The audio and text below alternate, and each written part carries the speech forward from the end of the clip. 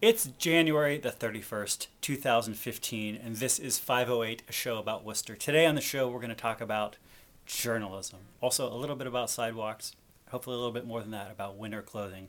Today on the show, we have Mark Henderson, of the Worcester Sun.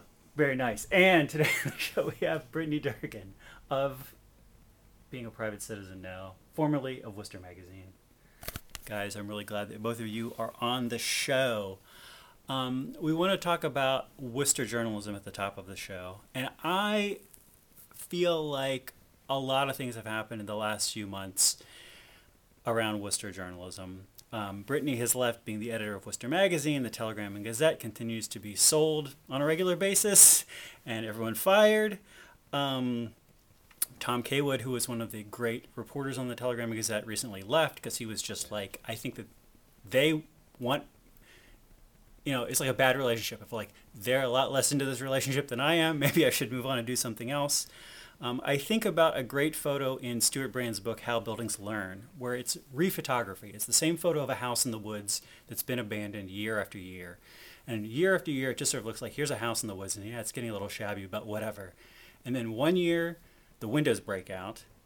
And then the next year, it looks substantially worse. And then the next year, it is on the ground. That the house looks fine, even as the inside of the house is rotting out. And then one day, a wind knocks it over. And I sort of feel that way about Worcester journalism this year. I think not everybody has such a negative feeling as me about this, but that's where I am. Anyway, I just want to sort of start the conversation framing it where I'm coming from like that. You, Brittany, are coming from being an editor and a reporter and a photographer for a number of years in the city of Worcester. Mm-hmm. How did you get involved in doing journalism in Worcester? I came from California, where I started as a staff photographer. That's what my degree was in, straight out of undergrad. Mm-hmm. And I knew I loved journalism, and I started writing a little bit when I was at the daily paper in California. And I wanted to try a sort of different type of journalism. And so when the opportunity came up to come back to New England, where I am from, and work at an alternative news weekly, Worcester Magazine, I jumped on board. Mm-hmm.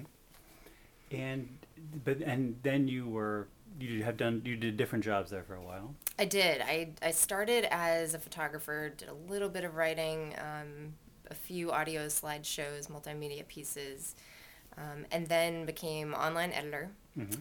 And I became interim editor when Doreen Manning, former editor, left, and ended up enjoying what I was doing, and went to the publisher at the time and said, I really like this. And he continued with interviews, and then it was decided that I would stay in that position. So. And how long were you the editor for?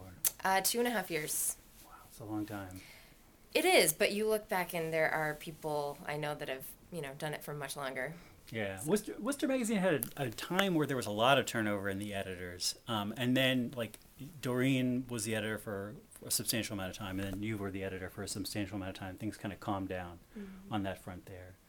Mm-hmm. And then after 2.5 years, you decided to do something else?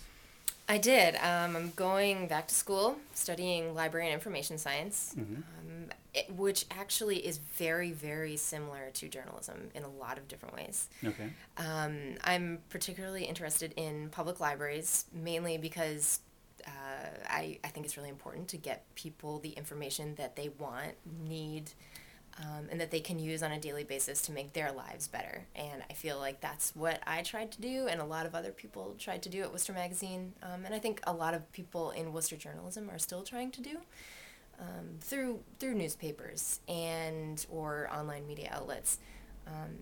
And same thing with library science. In a public library, you're trying to help people get the information that they want, need, make their lives better.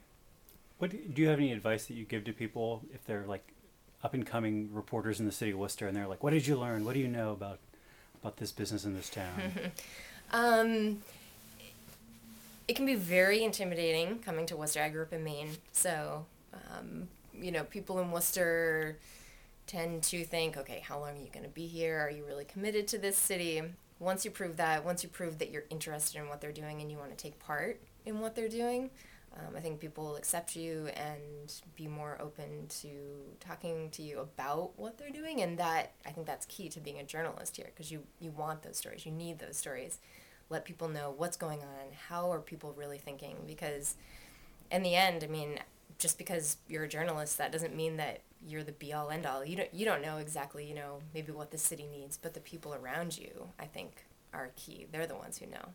You know, there was definitely a time, and maybe that time is still happening, but there's definitely a time where I remember Worcester Magazine seemed to be doing an excellent job of grooming young journalists. That you had people like Scott Zobak or Jeremy Shulkin coming in with basically no experience and having a very publicly awkward first few months where they were getting stuff wrong, or just something about what they were doing was just not quite what it needed to be, but then things just clicking, and maybe part of it was building trust with people, and maybe part of it was understanding a little bit more about Worcester institutions, and then really becoming people who were like breaking stories and like important parts of the media landscape in the city of Worcester. I think that's absolutely true. And you said institutions. I think that institutional knowledge in journalism is really, really, really important. And so holding on to those people, the Jeremy Shulkin, he left, but there's a woman, Kim Vassar, who I have to give a little bit of a shout out to. She works in production. You're probably not going to see her byline unless you look at who designed page one. But she's fabulous, and she's never been a reporter for Worcester Magazine, but her institutional knowledge of what stories, the paper has done over the past decade was so helpful to me as an editor, and I think really helpful to reporters too. And also, she can give some perspective as to, okay, we did that story, but as somebody who lives in the area, I think a lot of things have changed. So maybe it is time that we do this story again. So even as a designer, that knowledge I think is really important. I'm curious to know. I bet your take on the near future of Worcester journalism is not as negative as mine of a house falling down in the woods. What do you see happening in the next few years, or what does your heart tell you is going to happen in the next few years around here? I think that people are already starting to think about how do we get out of a slump that maybe we started to get in 2008.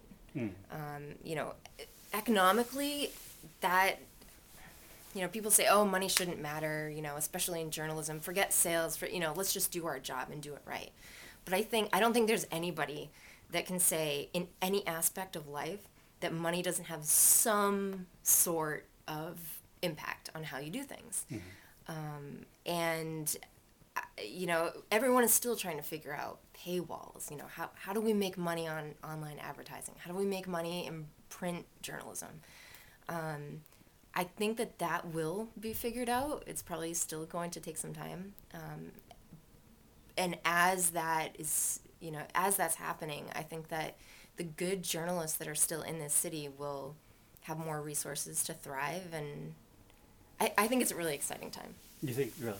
I do. I'm glad to hear you say that. I want to switch over to Mark here for a second. Mark, how you doing? Good, I'm well, thanks. I'm glad you're on. I'm glad you're able to make time to be on the show today. Well, thank you. So you're doing a project called the Worcester Sun. Yeah. Could you talk a little bit about your background in Worcester journalism and what this new project is? Sure. I started writing, I think, almost 30 years ago. I started writing out the Gold Clinton Daily Item. Then I moved to and worked for the Telegram and Gazette back when they were separate papers.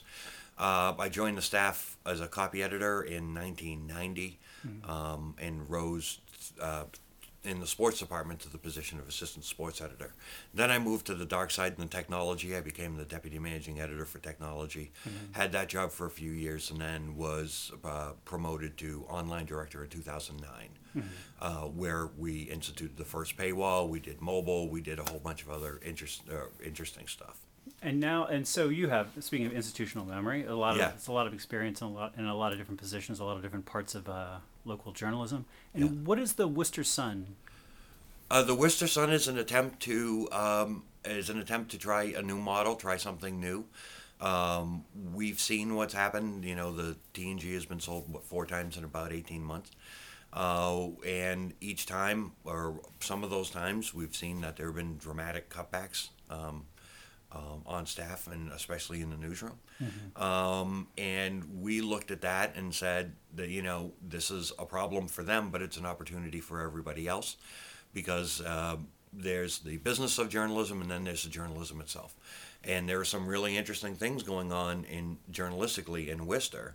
But the business of journalism, as we see, it's ending in a consolidation mode with, large companies buying a bunch of property, centralizing functions, reducing staff, and all that sort of stuff. Right. And that's their business model. But I think that there's still a lot of opportunity with people who are journalists and former journalists within the city to create something new. So we're basically trying to reset the value proposition of local news by saying, okay, we're effectively starting over again. We're going to do a paid Sunday newspaper. It's going to cost $1. Online will be $1. We're not going to write TZ social media headlines. We're not going to, you won't believe what City Manager Augustus said. We're never going to do that sort of stuff. We're just going to play it straight and present the news. And we think that there's an opportunity now in the city for that type of an approach. That's interesting. So it's going to be, so right now you have a Kickstarter for this. Yes. You're trying to raise $150,000? $150,000, yeah. Seems like a very ambitious goal. It is, but there are a lot of things that go into that. I mean, first of all, we're not going to be, I'm not going to be drawing a salary during this. This is to grow the business. And a lot of the costs of print, are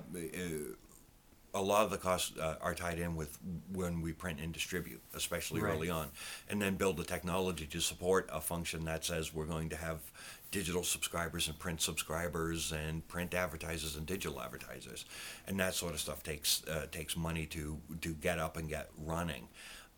So we think that when we sharpened our pencil and went back and said, for $150,000 we can do this. We can start to create a new model, sustainable model, where at the end of the day, while we're focused on the business end of it, journalism is the North Star. Right. This is what it's all about.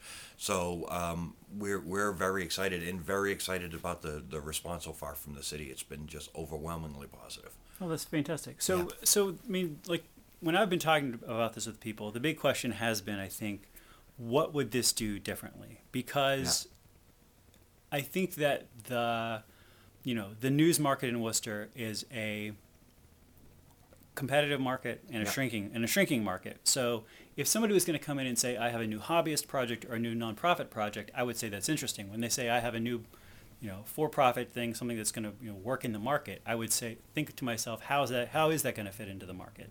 And it sounds like what you are proposing is something a little bit different in that it's a paid weekly paper, obviously with a website. Yes. And we think that there's an opportunity there for a number of things. First of all, I don't think that there's a loss in the market. I think that there's still an appetite for that. And everybody I've talked to, both inside of with media experience, without, say, people will respond to this. People will respond if this is good journalism, if that's what you're focusing on, those types of stories. They won't respond if it's something that you can find anywhere else. Now, you've seen on the journalistic side, you've seen a lot of interesting things. You've seen Mass Live come in. You've seen Go Local. You've seen, obviously the work that's been the great work that's been done at Worcester Magazine. You see a lot of interesting stuff, and you'll have a lot of that stuff. But if you go back on the day-to-day, what do you see? You see a lot of that, not so much from Worcester Magazine, but a lot from, Go Local and from Mass Live and from Worcester. They're running, a lot of them are covering the same types of stories. We're not going to, we're not going to do that because we can't do as good a job as they will do. But what we can do a good job in is saying, okay, instead of trying to do 4 stories in one day, you're going to have the reporter you're going to have a week or 2 weeks.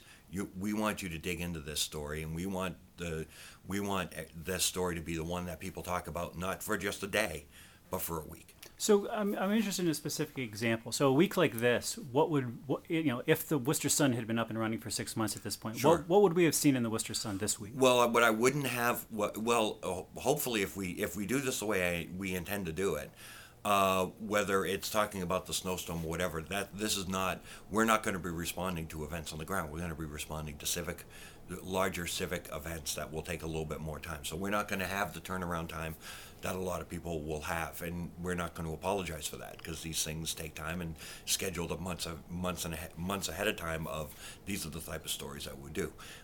We've just had a tremendous blizzard. One thing I can guarantee is that we probably wouldn't be writing about the blizzard.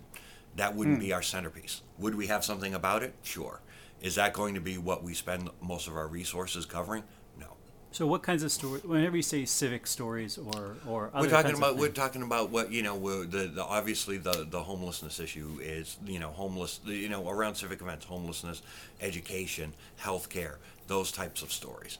The real impact of colleges, what's happening, how can we help bring, if Worcester is a college town, how do we make it more of a college town? Those type of macro issues or meta issues, as the meta stories, to take a step back and say, what does this mean?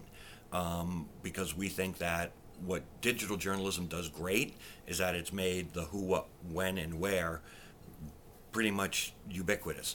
But we see that there's a lot less of the why journalism, a lot less people covering the why, and that's what we want to do. I want to ask you a question about the rollout, just because people have asked me about this, and I Yeah. guess as whenever somebody starts a business, I think people may ask some questions, but they don't necessarily feel entitled to answers.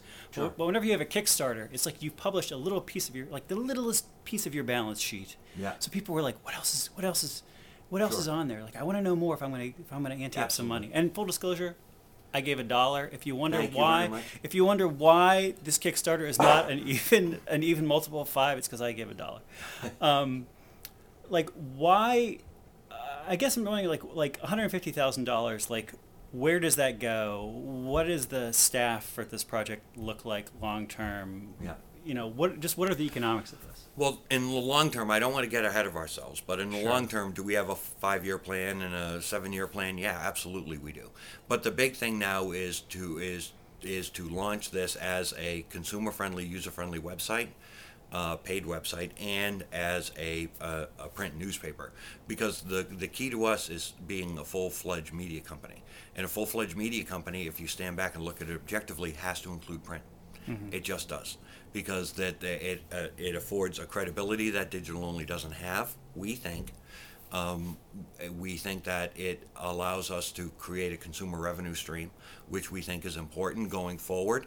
It's another alternative source of funding rather than just trying to go nonprofit. Mm-hmm. We think that there's a nonprofit model will work. We don't think that works for us. Right. But what we do think is that if we came in and the journalism is our north star, and if we look at the business saying, no, we're going to grow this business and we're going to reinvest everything that we do, then this is a digital and Sunday print is the best way to start. But yes, I don't want to get ahead of ourselves, but we do have a plan for additional areas of content to cover, additional digital products, digital services, and a big move into the video space, because we think that that's important as well. But right now, this is the 150. The ask was the 150,000 was. Let's start to create a company. Let's start to create a company that's based on solid journalism. It's based locally, where all the functions of a newspaper are done locally, and that has a pledge to reinvest in jobs and in additional news as we grow. This seems like a really interesting case for Kickstarter, because obviously traditionally the way people would do something like this is they would either take a little bit of their savings, start up a little something, grow it over a long period of time, or they would go to people who had money and say, you should buy in and we're going to have a big splash because you're going to give us whatever amount of money. Yeah. This is sort of saying to the community of Worcester, like, all right, $150,000 is a lot of money. Doing a weekly newspaper is a big thing. Yeah. Like, if people are interested enough to put in the money and, you're I think basically pre-subscribing, Yeah. whenever you put money into the Kickstarter, if people are that interested and people are willing to ante up in the community, we are willing to carry it forward. Well, first thing is I can tell you, and my wife will tell you, that this is not just a Kickstarter. We're hitting our savings a lot to do this, because this is a big deal to get the technology right. We are not a technology company, but we understand we have to get I know that we have to get the technology right. What are you going to use as your CMS? It's actually we're going to, being a technologist, and we're right now. It's looking like we won't use a full blown CMS. Okay. But the theory is, I think you're right. Part of this is, will the communities do it? Will the Worcester community support it?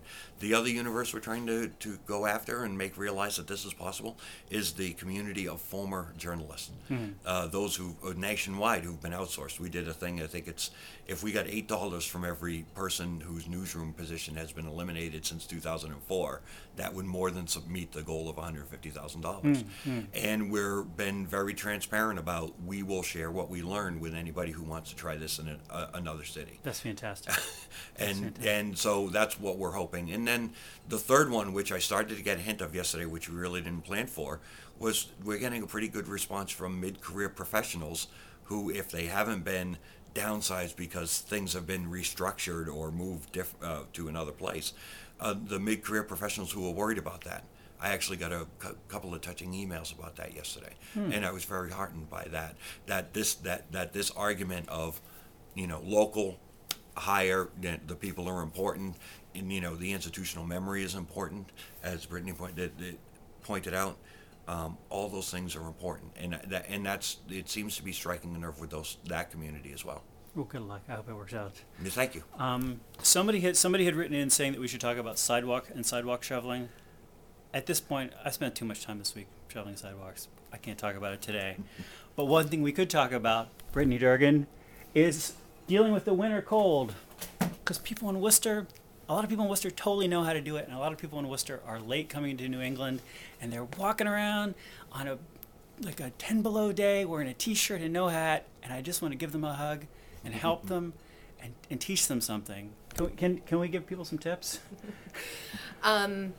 If you live in New England, it's inevitable that it's going to snow or it's going to be cold. So be prepared, definitely.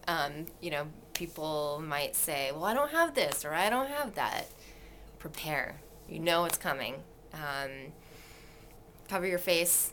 That is. What do you use, like a scarf? I actually have it right over here. I also have gear. This is going to be great. All right, great. We haven't had a gear episode in a while. So Let's go ahead. Definitely put the face mask or scarf or whatever on first. Mm-hmm.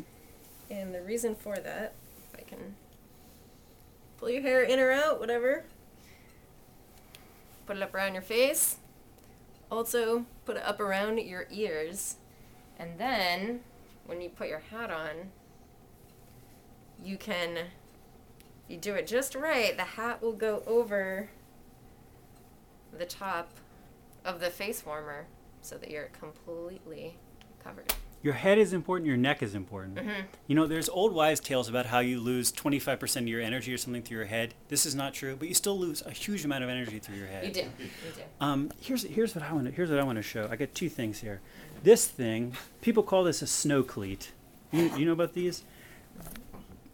I've gone to the ER from falling on the sidewalk in Worcester. Every year people go to the ER. And at some point you realize you just can't walk on ice and snow for that long. If you're a serious pedestrian, I think you got to buy these. Sometimes people have yak tracks. They have little springy things. These are called Due North Every Day. They have these little spiky things. So you can't walk on a wooden floor with them. But you just pop these on your shoes and you're good to go. You're never going to slip with these. And they cost you like $20 or $30, which is a lot of money. And you know what? They fall off, they break, you lose them. You're going to have to buy a pair of these every year. Way better than breaking your arm. Way better than, breaking your shoulder. The other thing I want to show you is, speaking of covering your face, is this. I just love this. This is a fleece hoodie. You could hold this up. This is very eccentric. More people need to wear this so it will be less eccentric. This is a Patagonia fleece hoodie. I wear a t-shirt every day. Then I wear this. Then I wear some other shirt over the top. This thing will zip up, covering your whole bottom of your face with this hoodie thing here. It's very thin.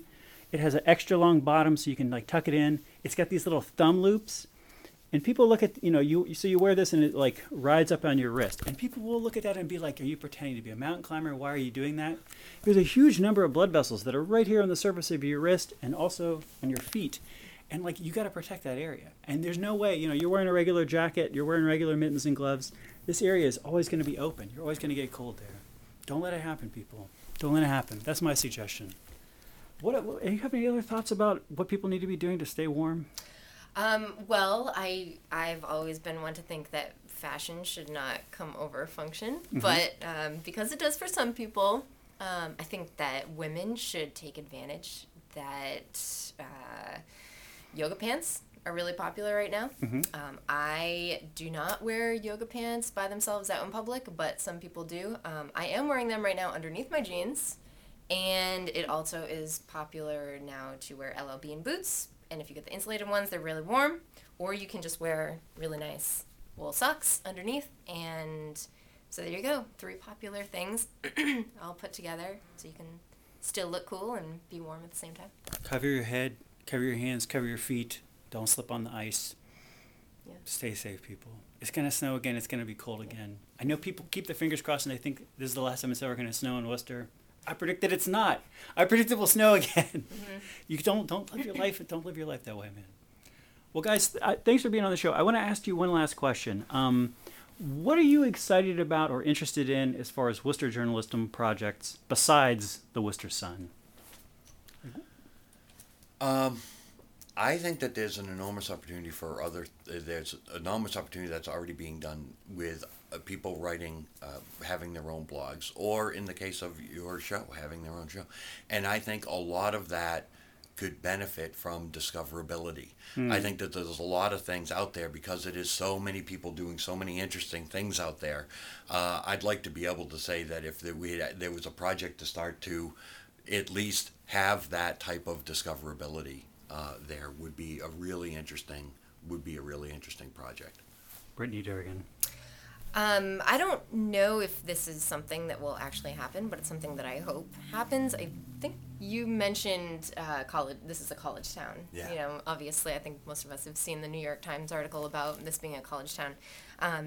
There are obviously a lot of college students here, but I don't think that the resources, whether it be the schools themselves or the students, are being taken advantage of. I know for a fact there are projects being worked on at WPI, Worcester State, every single school. There's research or any sort of project going on there that I think could make a great story in any newspaper. And also building on students that maybe are interested in journalism and their connections that maybe a longtime journalist in a newsroom might not have. So taking advantage of those things, I think, could bring some insight into some of the more underground things that are going on in Worcester. I have to say, the thing I'm mostly excited about is my own projects. I don't expect anybody else to be excited about them. But, doing 508, doing Happiness Pony, every week I write an email explaining what's on the city council agenda. I remain enthused by these projects. Mass Live has been really impressive to me. Go Local Worcester and Mass Live, I think, have a similar kind of demographic or similar kind of thing that they're kind of doing.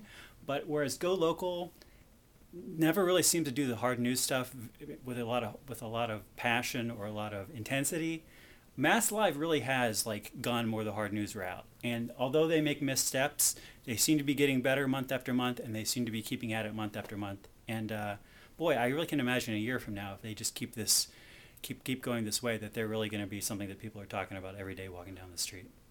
Anyway, we're out of time. Thanks for being on the show, guys. Brittany Durgan. Thank you. Mark Henderson.